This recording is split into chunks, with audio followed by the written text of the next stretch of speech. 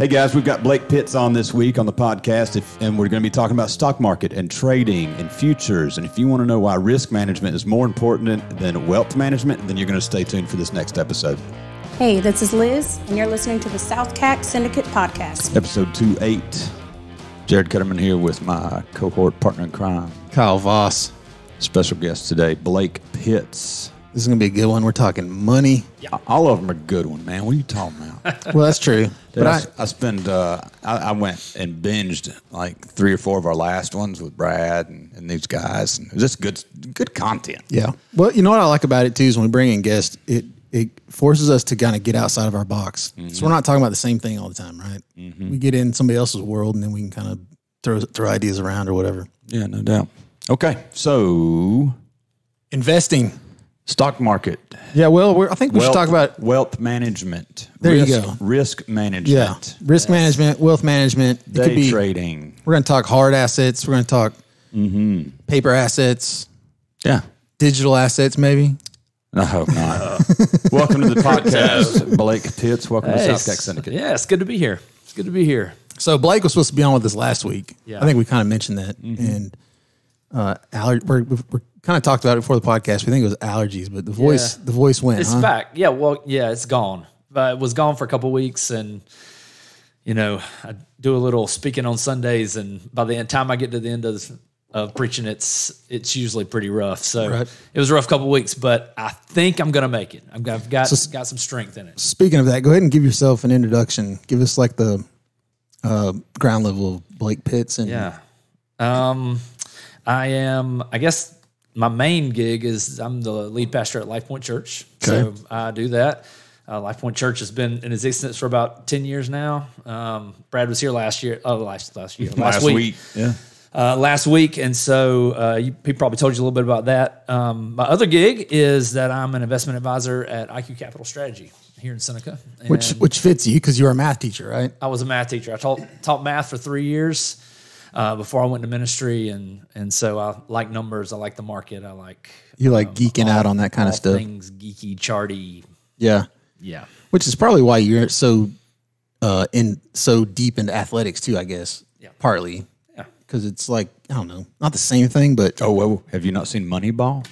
Well, Moneyball. Yeah, that's a great show. Great show. True. It's a true story. I think Jonah Hill and Brad Pitt did a great job with that one. Yeah. And it's all about analytics, and they changed the entire way the game of baseball was played from the desk, not from the field. Right. They were going based on averages. Exactly. They could care less what you look like, how old you are, what are your numbers on the Excel sheet. Yeah, how great people thought you were. Awesome. If you look at the Major League now, I mean, everything's wrong on analytics. And that's right. I mean, baseball, football, they're doing all kinds of crazy stuff now. The whole shifts in baseball that they do, they've outlawed this year.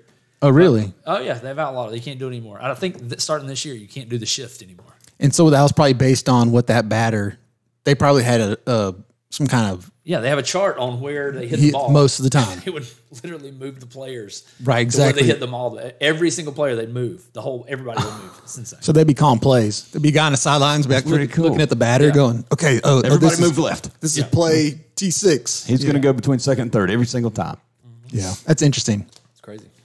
I mean, honestly, that's the way to play it. I mean, it is kind of the exact same way the market works. Yep.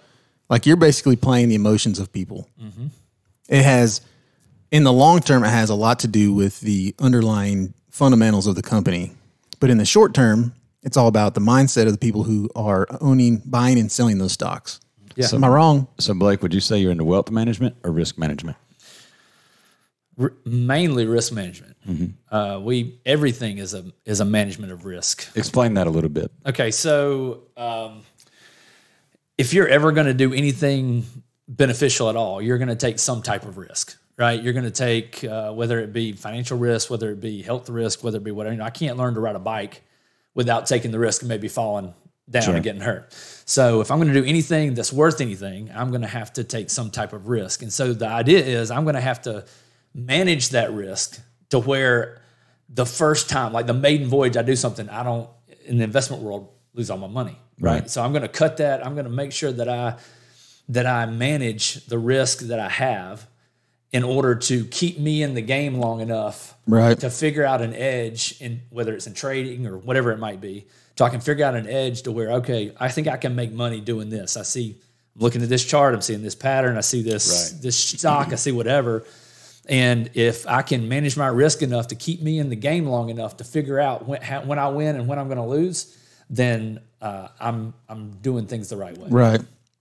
Now, would you call that like you look for asymmetric upside, like little risk with a greater return? You know, I guess the worst trade is the 50-50 trade. Yeah. Because let's not shoot that far up yet. Let's give us an example. Like, okay, you grab Kyle's portfolio. Now put risk management into that conversation. Yeah. So not everybody, if you're driving down the road, not everybody knows how the stock market works or what risk management is or anything like that. That's true. What 50-50 A list B? I don't know what the heck Okay, you're talking about. so here's what happens. If you go into 90% of the wealth management places, anywhere, what you're going to do is you're going to go in there.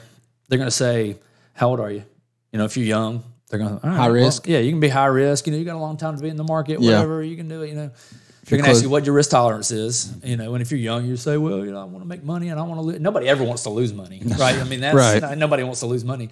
But they're going to ask you those questions. And so what they're going to do is they're going to put you in a portfolio where 80% of your money's in stocks and 20% of it's in bonds, or you have a growth mutual fund or a balanced mutual fund or a bond weighted mutual fund, right. Whatever, there's going to be all these kind of things. And they're using what they think is risk management tools when they're really not. Yeah. I mean, because if they put you in 70% bond or 70% stocks and 30% bonds, if the market tanks like it did at COVID, everything's going down. Yeah. Like it's not like bonds is going to protect you, right, from the downside. So putting a certain amount in bonds is not risk management.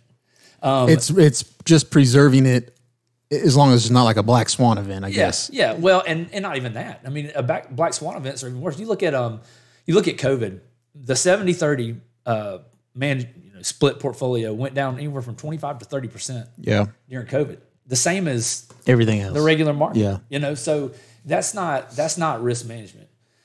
Risk management is so, for instance, when you trade, you want to be able to cut your losses, even though it may be super emotional.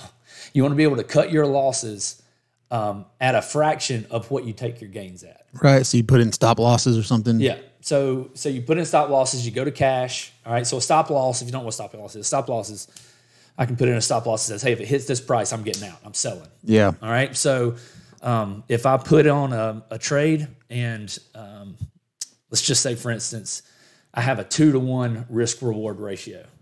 What that means is I'm going to take my profit at twice what my risk is. All right. Right. At twice what my risk is. If you do that, then you only have to be right 35% of the time. Like you don't have to be right 50% of the time. Yeah. Right? Because a 1-to-1 risk reward, like if I said, all right, I'm going to take my profit. Let's say you have a stock that's $10, right? So okay. I'm going to take my profit at $15. I'm going to cut my losses at $5.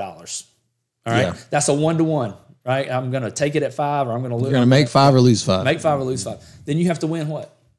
You have to win 50% of the time. Yeah. And it's not a good bet. And that's it depends on the dealer that's spinning that roulette wheel. Well, that's where I was getting to. We manage risk at the casino a little bit. It's the exact same conversation. It is. But here's the thing. It's a math problem. It is a math problem. Right? It's a math problem. Because I can blindly take a trade and set it at 2-to-1. 2-to-1 risk. And automatically. And if I take 10 of them, all I got to do is win 4 of them. Make money. Yeah. So what you're saying is, you buy a $10 stock, you put in your stop loss at $5. So you're the most you can lose is $5. Yep. And I'm trying to keep this in simple terms. Yep. But you have your sell price at say 20. Yep. That's your 2-to-1, right? Yep. That's how that works. So you could make 10 or you could lose 5. Yep. That's a good bet.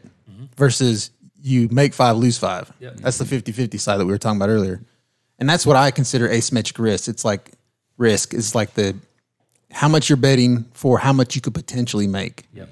That's right. Right? You want the biggest potential upside for the least amount of risk. Yep. And if you can find those, it's tough. Obviously, if it was easy, everybody would do it. But so here's what's cool. Our company, we basically run an algorithm. So we buy and sell out of the top 20 stocks in the S&P. So these are your Amazon. It's in your latest marijuana. Yeah, you stock. can get out easy. Yeah. So we can, because we have this computer system that can back test everything, right? So we can back test. So we can put in, these are our rules for trading. This is when we're going to buy. This is when we're going to sell according to certain technical data and price. And you hit enter and it tells you. You hit enter and I can back test it over the last 20, 25, 30 years. To see if your ideas work out exactly through right. past markets. That's exactly right. So the algorithm we're running right now, we only win 37% of the time. So we win 37% of the time. But our wins are 3 times more than our losses. Right. So because our wins are 3 times more than our losses, it's 100%. we make money. Yeah. Not for your other 70 or 63. Well, if you think, no, he's saying he only wins 30% of the times, but then if you make that 3x fold, it puts you at 90 basically, because the wins that you do make are 3 times more than what you lost. Yeah. We'll get out some papers. Start scribbling. We can just scribble on the wall. I went to college to be an English teacher. But I couldn't pass the math, and I try to tell these guys I don't want to teach math. I want to teach English. But when it comes to numbers, I love data. But what's crazy about Jared is he is such a gambler. Yeah, he is such a gambler that I'm surprised he hasn't because I'm addicted to. I'm a gambler. I just like to gamble in things I feel like I can win. Like I'm not going to go to Cherokee and play 21 because I know the house has the favor. I'm playing the odds on everything. Yeah. And in the market, that's why I like to play there versus anywhere else. You love to gamble. You love to go and play roulette. And I've seen you before at people's houses and be like, who's got a deck of cards? I flip my card. Yeah, well, flip for 100, you know? Yeah. I mean, that's a 50-50 bet. It is. Well, it is, because one, you're either going to lose or you're going to win. It is if it's 2 people. Well, I thought, yeah. But if it's the 3 of us or 4 of us, but the risk is a lot more because the pot is a lot bigger. Yeah. Right. So the reward is a lot bigger. But the odds of you winning that are way lower. But I can lose depending on how many people are. See, now I can talk math when you throw cards. And we start talking about gambling. If I've got 5 he's people in now. He's in. If I've got 5 people at the table and it's $100 a hand, I can lose 4 times. Yeah. And then I wash if I hit the 5th. That's exactly what we're talking about. That's exactly what we're talking about with the whole risk reward kind of ratio. You're risking 100 to make 500. That's the asymmetric risk there. I can tell Blake's passionate about this because, man, he starts talking. He's over here. Sorry. I'm going to have to do this. Here. Man, this is another thing you got to do. I'm going to have to do this. Sorry. Yeah, so you just put one hand here, you just go with it. So you're used to having a lapel mic where it follows. That's right. It follows me around. You go. So that's interesting. I've got we use a company north of here, and Derek manages all of our accounts for that stuff. But he takes a percentage off the top. I'm sure your structure's the same way. Yep. And he sends me a report every quarter. Yeah. If I have a question, I can get him on the phone immediately. But it's like when Kyle told me to get into crypto, he's like, buy into it and never look at it again. Just leave it over there. Yeah. Because if you look at it every day, you're going to be banging your head against the wall. And that's what your job is for your customers. Yeah. You're banging your head against the wall. It should be no concern to your end users. Crypto's really, really volatile too. So that's why I said that, because I didn't want you to panic when it was down. Or, you know. Are you into crypto at all? I never have. Great. We're going to change. We're going to keep going. So that's the same thing as him. Yeah. I would love to sit and talk to you about crypto because, and I won't make this a long deal because we've talked about it on the podcast a bunch, but there's actually utility in there. Yeah. It's actually businesses that don't have to be necessarily run by people. The blockchain part of it and all that. Yeah. And so if you think about it as like a business that you invest in the stock market, it's kind of the exact same thing, but instead of buying stocks in it, you're actually buying their native currency, or, you can call it whatever. Yeah. Now there's some that are junk. Yeah. Absolute junk. And I tell him all the time, I hate the word currency. I hate the word mining because it doesn't actually represent what is actually happening. Yeah. Most of these aren't currencies, they're technologies. Yeah. And the mining part is the work that's being done behind the scenes. And the people get rewarded for the work, right? Somebody has to do the work. Yeah. So before we got on, you said you can't just go out of your home office and have everybody come to you and see stuff. You got to be certified or have certain qualifications to manage somebody else's wealth account, right? Yep. So you mentioned that you had your Series 65. Can you kind of give an in-depth of what that actually entails and how hard was that for you? And it really wasn't super hard, honestly. It is it's an exam you have to take. So I studied for several months, and it was tough. It wasn't easy. It's one of those exams where you go in and you take it and you're like, I'm not sure when I press this button. But if I'm right. If it's going to say I passed or not. But If I'm not mistaken, it's mostly around the legalities. It is. Right? Not actually how to do the trading. yeah, part of it is how not to get in trouble, right? How to not get in trouble with it. And so, how well you do in trading stuff is really not, there's not an appropriation for, hey, I passed this test, so I'm really good at this. It's I passed this test, so now I can legally do this. Right. And so, so make sure you vet your guys out there before you start giving them your money. Yeah, the way you tell if they're good or not is you look at past history. That's exactly right. Yeah. Do you have a favorite stock movie? Movie? Yeah. Oh man, well, we were talking about the Wolf of Wall Street before we started. Is that really a stock movie, or is that?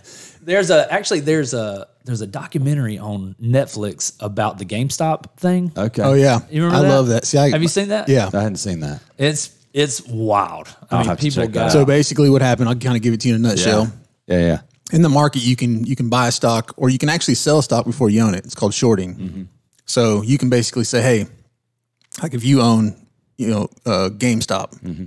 I could say, hey, I want to buy the right to sell that stock at a lower price.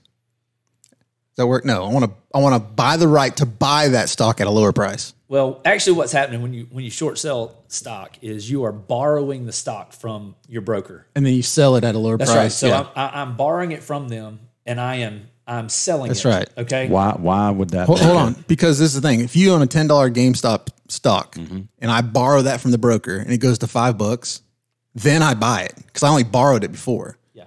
Then I buy it at a lower price, right?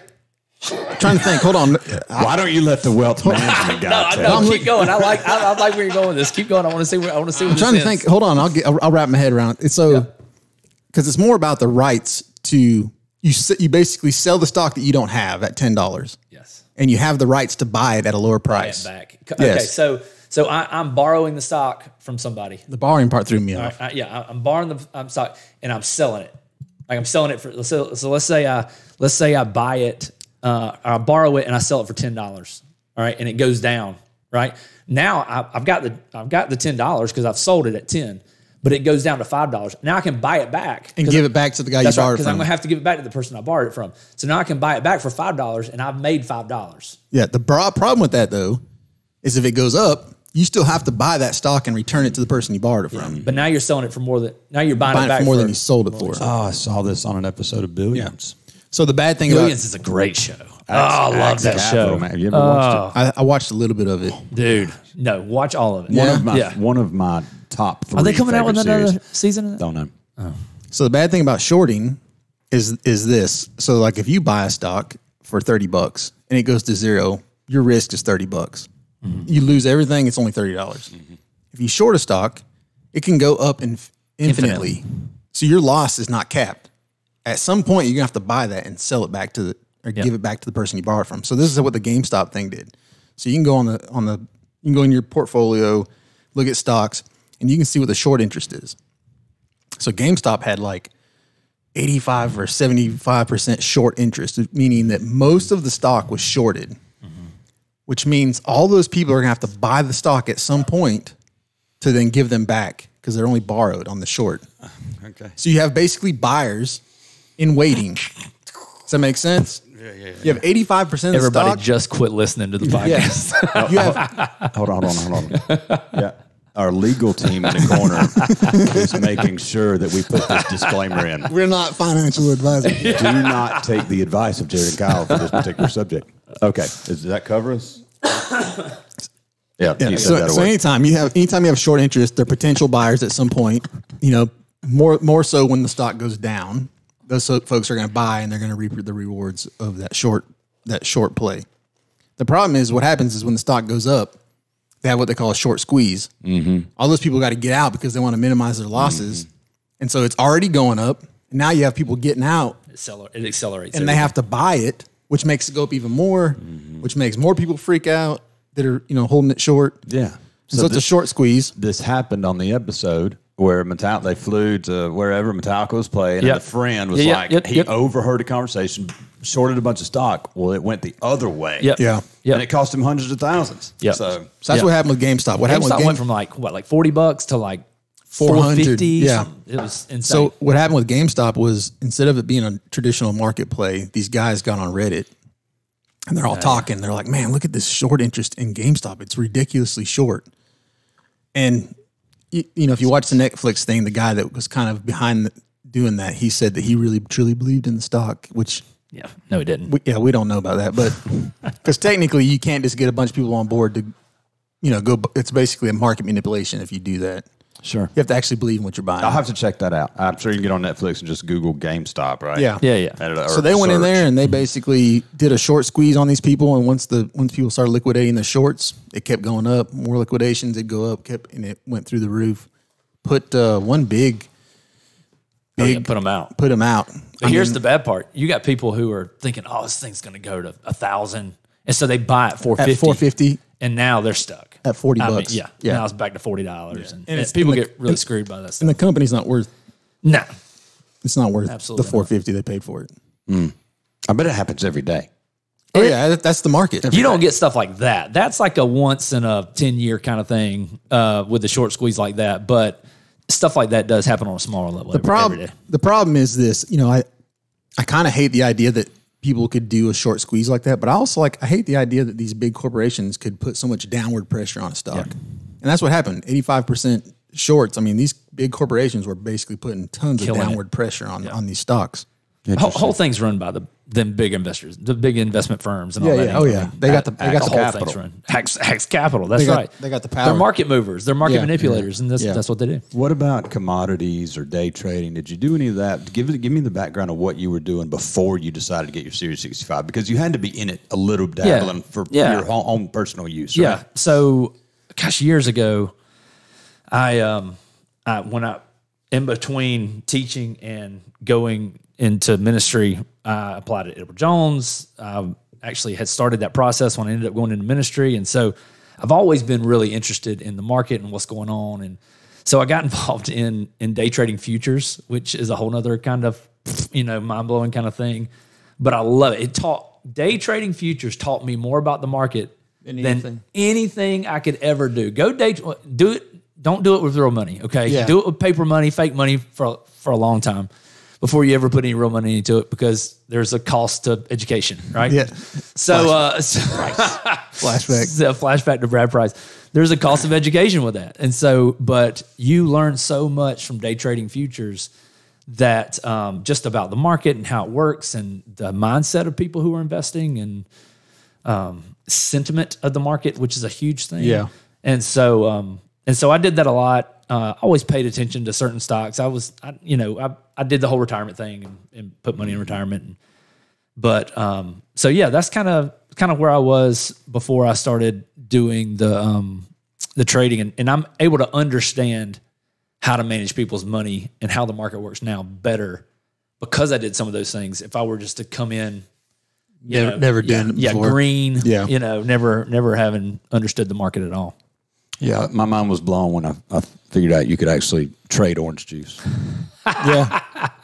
Commodities. Yep. Yeah, Who knew? You want your mind to be blown. Let's sit here and try to explain futures to people. Or options. Options are tough. Options, I just completely stay out of that. I can't. My certification doesn't allow me to trade futures for people. Yeah. Or options for people. So I can only do stocks and bonds and stuff like that. So, but I can't do futures. I wish I could. I love futures. Yeah, options is kind of like, I guess that's kind of what I was trying to describe earlier where I was off on the shorting. You're basically buying the option to buy or sell that stock later on. Yeah. Yes. And it's cost you cents versus the whole price of the stock. Yeah. But you lose all of it if you're not in the money. I know. We'll move on. All right. I tell you what, let's not move on. Let's buy some stocks of our own and take a word from our sponsor, Shane Smith from Allstate. And when we come back, we'll still have Blake Pitts with us, and we're going to find out why Blue Horseshoe loves Anacott Steel. We'll be right back. Let's face it, shopping for insurance can be time-consuming. When it comes to your auto and home insurance needs, make things simple and trust your Allstate experts. They will help you get the coverage that fits your needs while helping you bundle your auto and home. Bundling saves money, sure, but it also saves you time. So you can enjoy the things that matter most even more. Contact Clemson Allstate agent Shane Smith at 864-654-1047 today for a free personalized insurance proposal. Allstate, are you in good hands? All right, we got Blake Pitts. We're back. Blake Yes. Pitts, SouthCack Syndicate Podcast, talking stock market and Wall Street and a little Investing. bit of all that is in math, equations, and risk management. So what was the quote you gave us before you went to break? Blue Horseshoe loves Anacott steel. Now, I'll say this before we get into that. The first person to email us at SouthCackPod@gmail.com. will get a SouthCack hat. Oh, So, yeah, He would definitely my be phone? the first one. where's my phone? he would definitely be. I'm going to do it before we leave. The good thing is you get a hat. So we want to know what movie and what year the movie came out that belongs to the quote, Blue Horseshoe loves Anacott steel. Guys, this is so easy. First one to email gets a SouthCack hat. I know it. Boom. Okay, Yeah, well, yeah, yeah, you know because it. we talked about it in the break. As soon as Blake gets in the car, he's going to email us You can't email before the podcast. before it even airs. It's not applicable in Hawaii, overseas, or from Blake Pitts. That's hilarious. Okay, so during the break, we talked about high frequency trading. No, we were just talking about futures and options a little bit, I guess. No, during the break. Oh, during the break, yes. Yes. Yeah. So, Blake, can you tell us a little bit about what high frequency trading is and how that? Do you do any of that currently? He can't. I don't think. No, we can't do that. Yeah. Yeah. Okay. We're pretty much your traditional IRA investment. You know, we do it in a different way. So we're active traders rather than passive traders. Okay. Like, I mean, if you're at a place where you're down 35% and they go, oh, it'll come back. Like, Yeah. why are you paying them? Yeah. Like, Yeah, because they're not doing anything. they're not doing anything. They're just telling you to wait. Yeah, they're your access to the market, which with the way online is now, everybody's got access to the market. Like, you don't really need doubt. Yep. You don't read it. You don't need it anymore. So, put your money in an ETF or, diversify it a little bit if you want to. Yeah. If you're not going to move it, then you might as well Call do it me. I'll yourself. tell you what to put it in. If you're just going to put it and leave it, then you don't need an investment Some with advisor. a dividend. Yeah. It's going to pay you to wait. Yeah. Then let me ask you this. Convince me, because I'm not in this space, Okay. to any account, right? Convince me why I should stop buying real estate and start investing in stocks. Well, hold on. No. Because I don't think anybody suggests you. I'm not. I'm just, Oh, I okay. want to hear it from the stock, Yeah. from As the wealth a- management guy. Yeah. I'm not sure I would. Okay. But I would tell you to do both. Is what I'd tell you to do. Do you think that stocks are more secure, the most secure All right, investment? so they're more liquid. So real estate, it's going to, for the most part, all right, it's going to take you time you're going to have money, you may be leveraged, you may have money tied up, and then you got to find a buyer. If you buy something that you're going to sell or flip or whatever, you're going to have to buy it. You're going to have to go through all the legal stuff to get it. So it's going to take you time to buy it. Then you got to find a seller. It's going to take you time to sell it. And then You got to wait on closing. then you got to wait on closing. So all that takes time, right? Which there's a risk to time, right?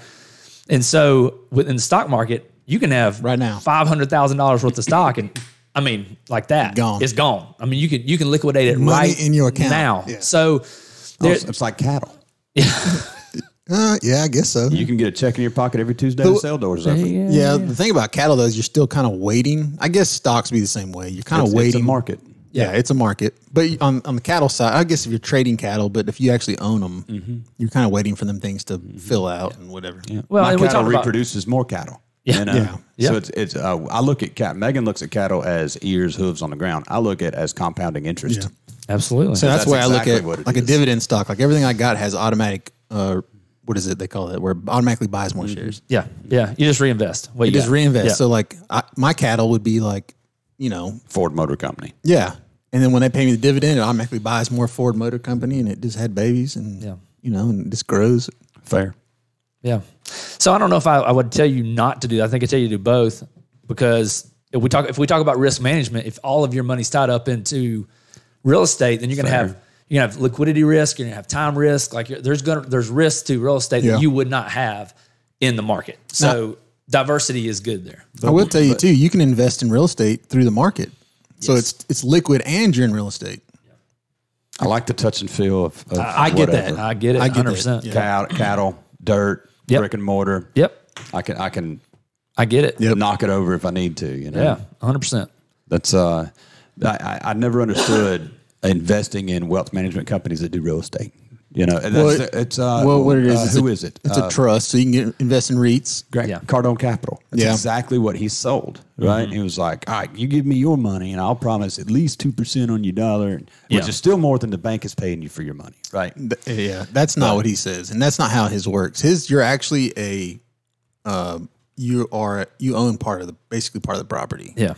And they have to cash you out on that property when it sells, type of deal. So like you own a percentage of those properties. He's running a real estate group, like an investment group. That's what he's doing. But you can invest in REITs, which is a real estate trust. And the largest, some of the largest real estate trusts that own most of the real estate. And you can get it in different sectors. It could be in commercial, it could be in residential, it could be in But it's not farmland. fun. Like it's not fun like you want it to be. It's exactly right. Yeah. It works like you're investing in the stock market. Yeah. You look at a chart and you buy it at a price and sell it at another price. See, I enjoy doing the research. So I have actually two different trading portfolios. Yep. I have my one that's almost all dividend stocks. It's kind of like my 401k, I guess. And then I've got the one where I'm like, let's roll the dice.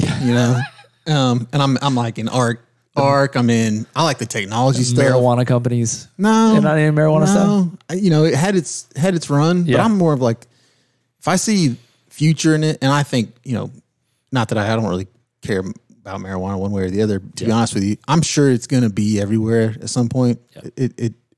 It's happening, you can watch it, but the money, there's no technology in it, and it's not going to be a lot of money. Once it's everywhere, and it's like, like once it hits its peak, it's there. It's not a lot of growth to it. So I'm looking for like the next things, and that's on that one side. That's all I trade. I'm looking at the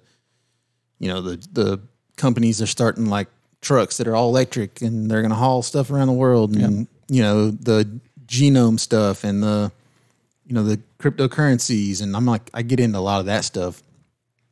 So that's where I play, gamble. I play with Apple. With Apple? Yeah, probably 10 years ago, Kyle's in my kitchen. He was like, dude, you need to buy a couple shares of Apple stock. It's like at $7 a share, and I think it's going to go up. And I was like, okay. Well, I spent 30 shares or so, whatever. I don't know what it was, what I paid for it, $21 maybe. Yeah. And so I think I'm up 700%. Yeah. But he didn't put enough in. At least. It's been a long time, right? So if I was to really get into the micro of what I make annually, it's like like 40 cents. It is, you're right. A year. But the thing is, the thing we're saying though is it doesn't excite me. It's very passive though. Like you had to do absolutely nothing with that. That's right. Whereas stuff you're making more money locally, but you have to be in there. You're dealing with tenants. You're dealing with buying, selling. But I could have took that same $1,000 to Harrah's. Bet on There he is with the betting. 35 to 1 odds. That's It's why kind of like so. Apparently, the real estate, the whole if you're investing in rentals, you want to be at 1%. Like that's the 1% rule. the 1% rule and whatever. And it's kind of like the model we run. We make somewhere between 11 and 13% year over year. So it's kind of, if we're making that per year, you're trying to make at least 1% a month. You're almost ending out at the same place, right? So that's a good point, because you're saying if you're trying to get 13% a year, that means you're going to make 130% on your money in 10 years. The 1% rule is basically around a 10x capitalization rate, right? Which goes out the window when interest rates are where they're at, because if I took my rent roll for this building and said I want this much for it based on the rent roll, I think when COVID hit. No, it's just for buying. That's right. Yeah. But there's no way I would sell at the 1% rule, because we're so high up in our market right now. The advantage, and these contracts signed 4 years ago, so they were valid in 4 year ago market. Yeah. They're not valid in 2023 for me. So, I think long term real estate is definitely the better investment, which is why I've got in the game, because rents are going to continually go up. You want to sell that building? Yeah, sell for the right price. 1%. 1% of what? If I use the 1% rule to buy it, Oh, if you back out my no. See what you proved my point right there. You're right. Blake, who isn't the stock market for? Who isn't stock? Ooh. People that ain't got no money. Is there like I hadn't invested and I'm 70? Yeah. Go live your life. Go buy an RV. Yeah. Don't risk it. At that point. I would not risk it if you're 70 years old. Yeah. I mean, in the traditional income, I think we're a good bet at 70 years old because we manage risk in a way that actually makes sense. Now, you could preserve, if they're already wealthy, then yes, you need to invest it where you can preserve wealth and kind of match inflation and whatever you need. But if you don't have anything. Well, right now, you look at where the interest rates have gone up so much, you can get an high yield savings account and get 3.5-4% on a high yield savings account. Of course, you're still half of what inflation is. Yeah. But at least you're not losing money. If you're 70, I would never suggest anybody other than that do that. Anybody that's listening, I will tell you this: time is the most thing in your favor when it comes to investing. So if you're young, start now. Yeah. Just buy something that pays you a dividend. Have that dividend reinvest itself. Buy a company that you know is going to be around in 30 years. It's called real estate. Buy yourself a boat. Well, no, hold it. The difference is though, if you're 17, 18 years old, you're not going to buy. You don't have the money to buy a rental house. But if you got $50, buy something that's going to be around for the next 30 years. That's going to pay you a dividend, and what you'll find is that compounding effect will really accelerate when you're in your 40s. Or here's what you do: you buy real estate, you make your 1%, you do your thing. And you put that money in the market, and now you're making it on both sides. Your overage, that's right. And play Monopoly when you're young, and play Rich Dad Poor Dad. There you go, and learn. Like my biggest downfall is I didn't start learning until my mid-30s. Yeah. Oh, money's a game. Mid-30s. It's a game. It's gamified. It is 100% gamified. Well, if I would have known what I know now. When I was growing up, it was just you go to high school, you graduate high school, you go to college, you get a normal job, you get like all this whole thing about hey, how do you make money? How do you make money, and then how you make that money make money? You know. And I never even thought about that. I was like, you just work a job and get a paycheck, and that's it. And it's like, and you're going to work every day until you die. If that's the rule you follow. Yeah. And so now, I was just kind of open. We're not bound by that. So no, it's a gamification of resources. That's all it is. Passive income is so much better than earned income. Mm-hmm. Not only is it passive and it's easy, it takes a lot of work to get to passive income. So it's not like, he lives off passive income. Well, you don't know. You didn't see the 5-6 years of bloody knuckles to get to that point. Right? Stock market's probably the same way. It took a lot of work to put enough money into your wealth management portfolio to start seeing dividends. And you don't have to reinvest your dividends. You can actually get your passive income through your wealth management company, correct? Yeah. I will tell you one advantage that I see to hard assets versus doing the stock market stuff is that you don't have to have as thick of skin. For instance, you buy a building, when the market's down, you still own the building, right? Mm-hmm. In the market, really all you're looking at is your overall number. Mm-hmm. And when that goes down 50%, for somebody that hasn't rode those waves before, it's hard to stay in, That's really tough. And the last thing you want to do is buy at the high, sell at the low. Well, that's what we're seeing right now. Mm-hmm. After COVID, well, no, it's bounced back a lot. Everybody started coming here and buying houses. To my house. Yeah. Well, they saw the opportunity. Well, we'll buy a house. We'll Airbnb it. Yeah. That'll cover the mortgage, and we'll go back to wherever BFE we live, and it'll pay for itself. Well, if Airbnb drops, and they bought at the premium market, and the interest rates are still high, they're going to start selling real estate. Whenever that starts happening, market comes down. Yep.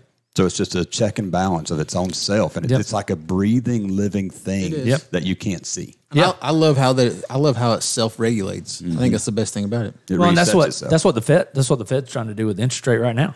Yeah, they keep raising the interest rates because they're trying to put the brakes on the market. Yeah, inflation was going crazy. Anytime inflation goes crazy, you've got too much money chasing too few goods, and so the only way to fix it is to go a couple $1 trillion will do that. Yeah. It's like no doubt. Everybody's rich for a little while. Well, it's like, stop printing money. Yeah. See, the sad thing is this. I believe that you should let the market figure all that out, and I think the Fed shouldn't necessarily kind of manipulate it. I get why they do though, because there'll be tough times if they don't. There may be tough times if they do. Well, you're right. Because they're trying. It's a tough balance because what ends up happening is they raise interest rates so much that the market has to. It does what they want it to do. It goes down, but you don't. It's a lagging indicator. So they may overdo it. Right? Yeah, they may overdo it with interest rates and say, well, the cost of goods are so high now because the interest rate's going up that they drive us into a recession. And so what's better, runaway inflation or a recession? It may be a depression. But I guess the point I'm trying to make is like not even print the money to begin with. Yeah. Well, let the market figure it out. It doesn't 100%. It doesn't matter if they printed or not printed anymore. After 1971, we came off the gold standard. It literally doesn't matter. When you inject trillions of dollars in the market, Backed by what? What's the value? it doesn't matter if it's backed. That's what I'm saying. But your value of your USD is not 100 pennies. Right. But so the value of $1 is based on the goods you can buy with it. Okay. And so when you pump a ton of money into the economy and people have more money they can buy more goods with, It's how we get in trouble. it's how we get in trouble because then there's a supply and demand issue. There's plenty of money, not enough, there's plenty of demand, not enough supply. That makes the rates go up on this side. So what you're talking about is what we saw in 2004, 5, and 6. You had the bank tellers making $24,000 a year, driving an $80,000 Audi in the parking lot and owning a $200,000 house. When you see those kind of things, and I had a banker tell me this, and he painted the picture just like that. And he said, when you see that, buckle up. Yeah. Because that's when So we're about I'll to give be you in a trouble. prime example. In 2008, when the market crashed, the housing market crashed, they came in there and bailed out all the banks and stuff.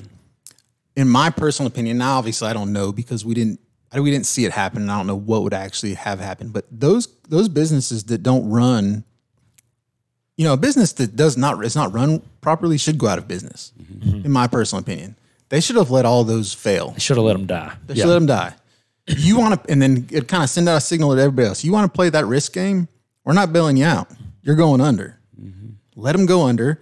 What'll happen is these other ones that actually run their business properly, they'll come in there and swoop up all the assets. So it's not like people are going to, it's going to be this huge mass exodus.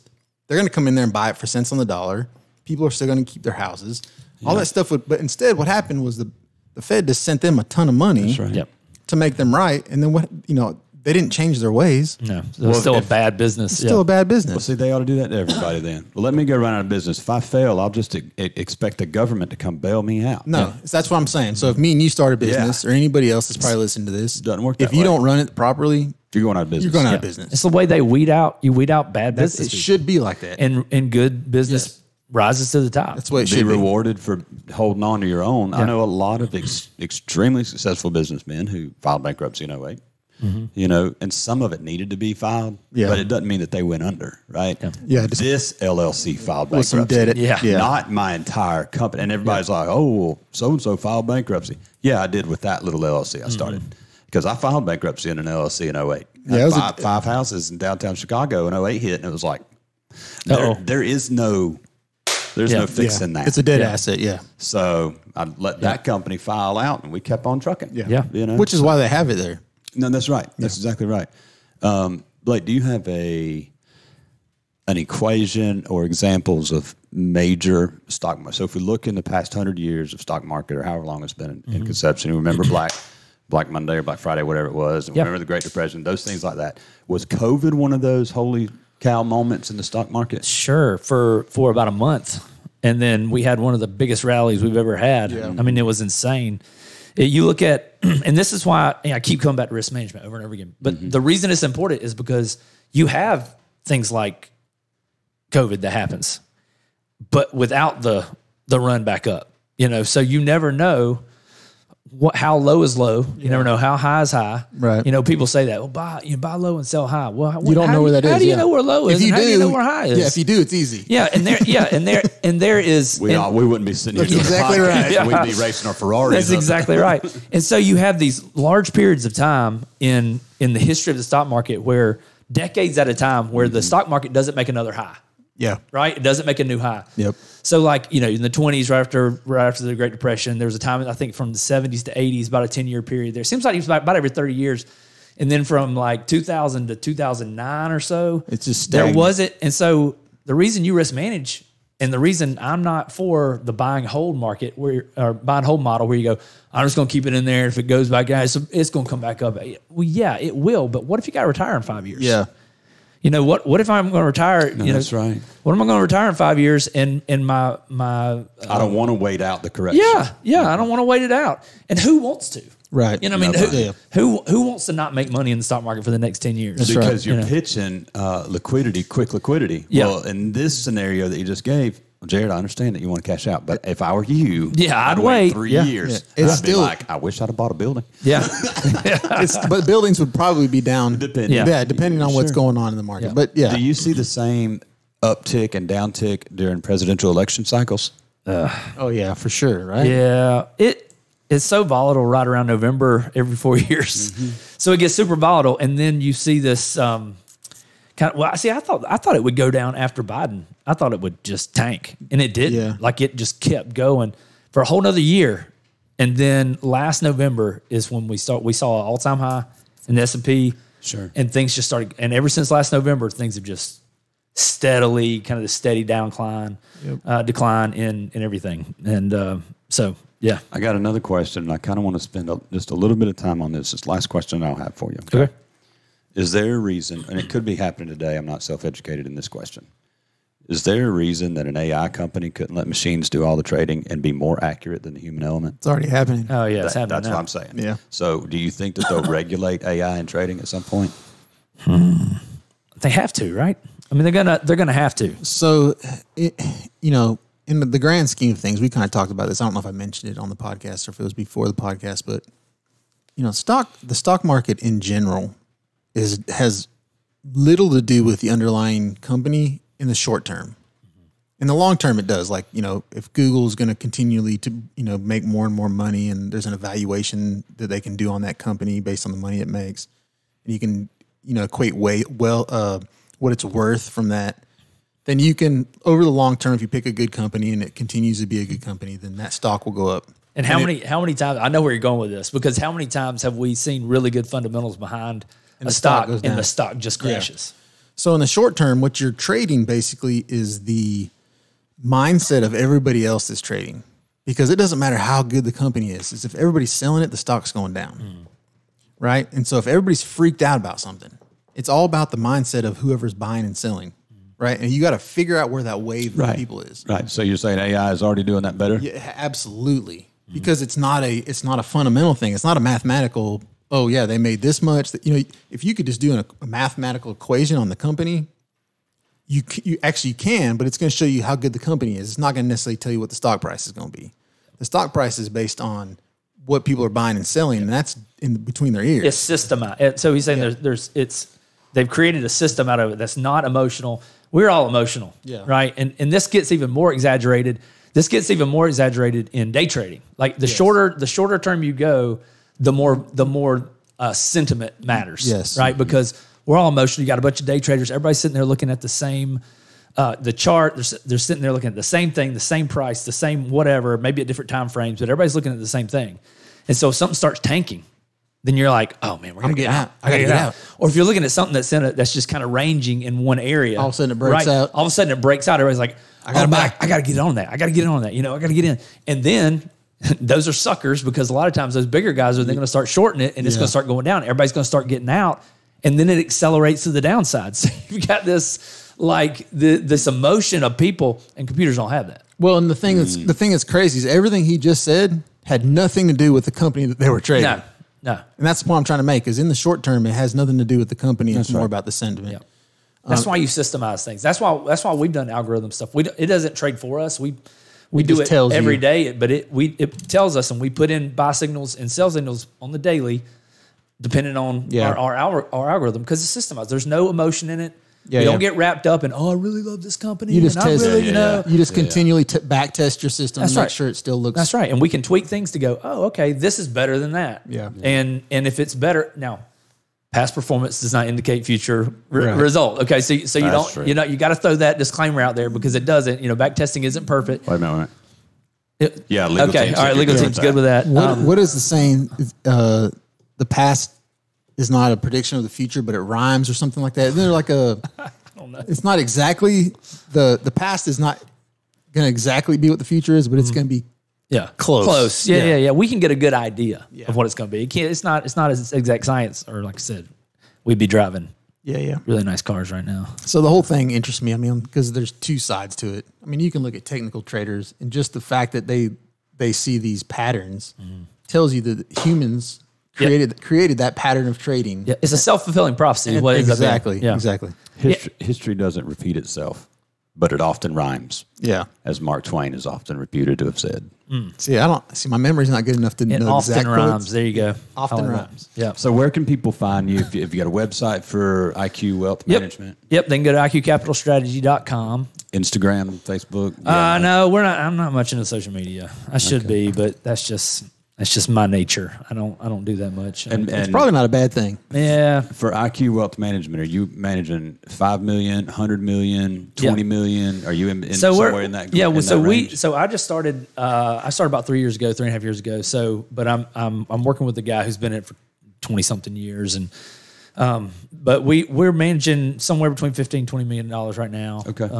And so it's not. It's not a small group. No, it's not a small group. It's not. It's not your $100 million kind of deal. Yeah. But we're in a small town. But we're getting there. We're in a small town, and it's very relationship driven. And your office look like Axe Capital? No, it doesn't look like Axe Capital. Are you hiring? I wish. They have the best parties.